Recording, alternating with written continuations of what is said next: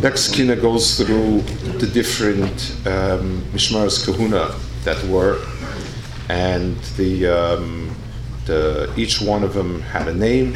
It's not clear if this was the real name or this was a name that they darshan lignai. They came from different places, and each and every one of them darshans. The Balakina darshans each one some sort of gnai associated with the name. The musig of Mishmaras Kahuna, it's something that's rooted, on a very, very, very simplistic level, it's something like just structure. You don't want to have all the Kahanim come on 1 week and have no Kahanim the other week, so you divide it up and you make different groups and different families and so on. I guess that's very, very, that's a very simple thing to look at Sidrei HaMikdash like that. The truth is that Mishmaras Kahuna are rooted in Moshe Rabbeinu, David. They are a division of Kahuna similar to the division of Klal Yisrael and Shvatim. Shvatim are 12; these are 24.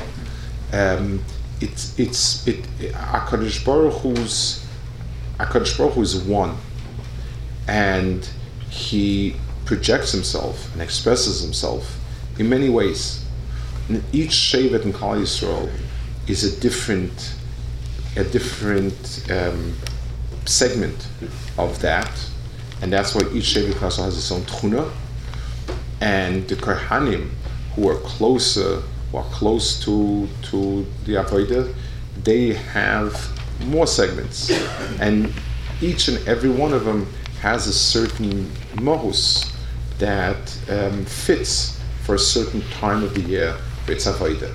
It's not things that, unless a person is holding there, we don't know them. The Shvatim, we have some idea, and we have the brachas. So the Kohanim we don't have, but the Maila, what was special about Mishmaras Kahuna was that each Mishmar was a different Mishmar.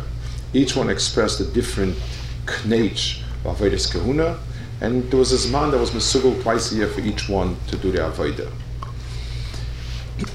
Just like every single Tchuna, L'mashal the Shvatim, so Shimon and Levi had a meat of Kanos, which when used right, it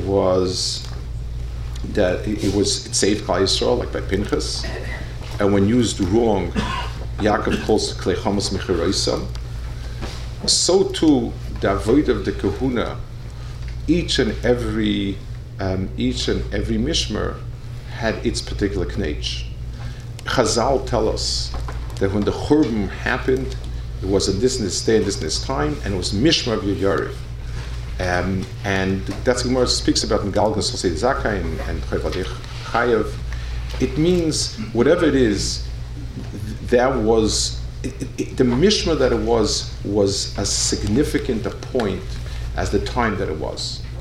And therefore, if there was a Churban, so each and every Mishmar had turned bad, and the Balakina expresses in his language each and every Mishmar. He uses their name to express some sort of nekuda of falling off.